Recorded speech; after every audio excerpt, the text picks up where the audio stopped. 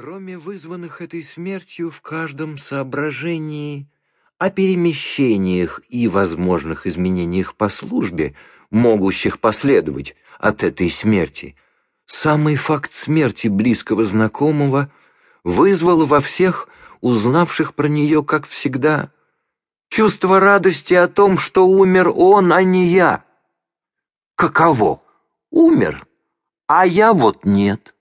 Подумал или почувствовал каждый.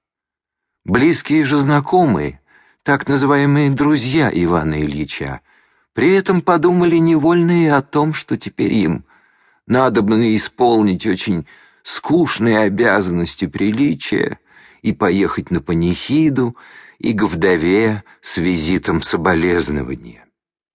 Ближе всех были Федор Васильевич и Петр Иванович. Петр Иванович был товарищем по училищу правоведения и считал себя обязанным Иваном Ильичем.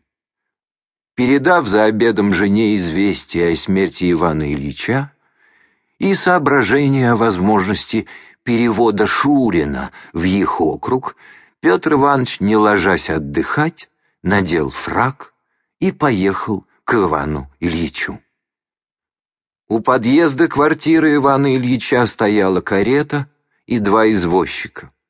Внизу, в передней у вешалки, прислонена была к стене глазетовая крышка гроба с кисточками и начищенным порошком галуном. Две дамы в черном снимали шубки. Одна — сестра Ивана Ильича, знакомая, другая — незнакомая дама.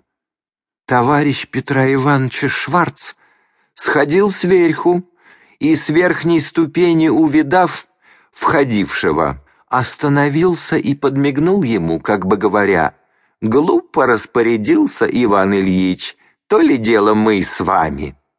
Лицо Шварца с английскими бакенбардами и вся худая фигура во фраке имела, как всегда, изящную торжественность, и эта торжественность, всегда противоречащая характеру игривости Шварца, здесь имела особенную соль.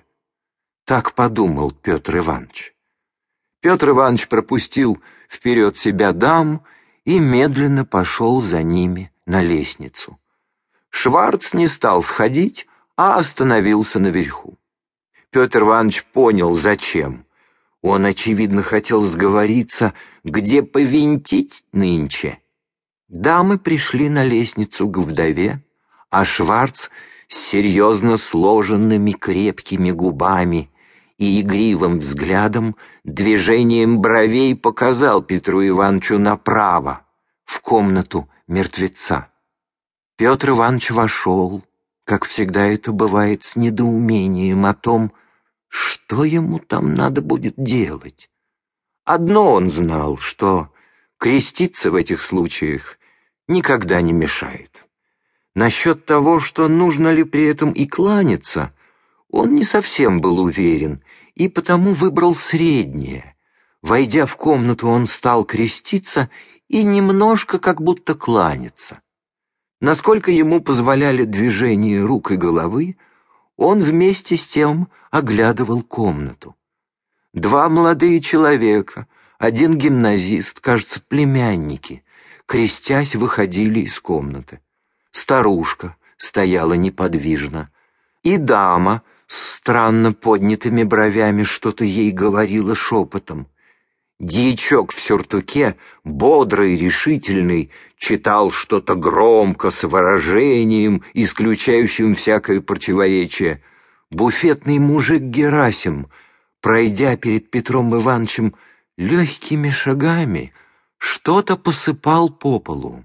Увидав это, Петр Иванович тотчас же почувствовал легкий запах разлагающегося трупа.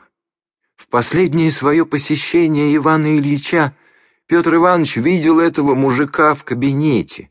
Он исполнял должность сиделки, и Иван Ильич особенно любил его. Петр Иванович все крестился и слегка кланялся по серединному направлению между гробом, дьячком и образами на столе в углу. Потом, когда это движение крещения рукою показалось ему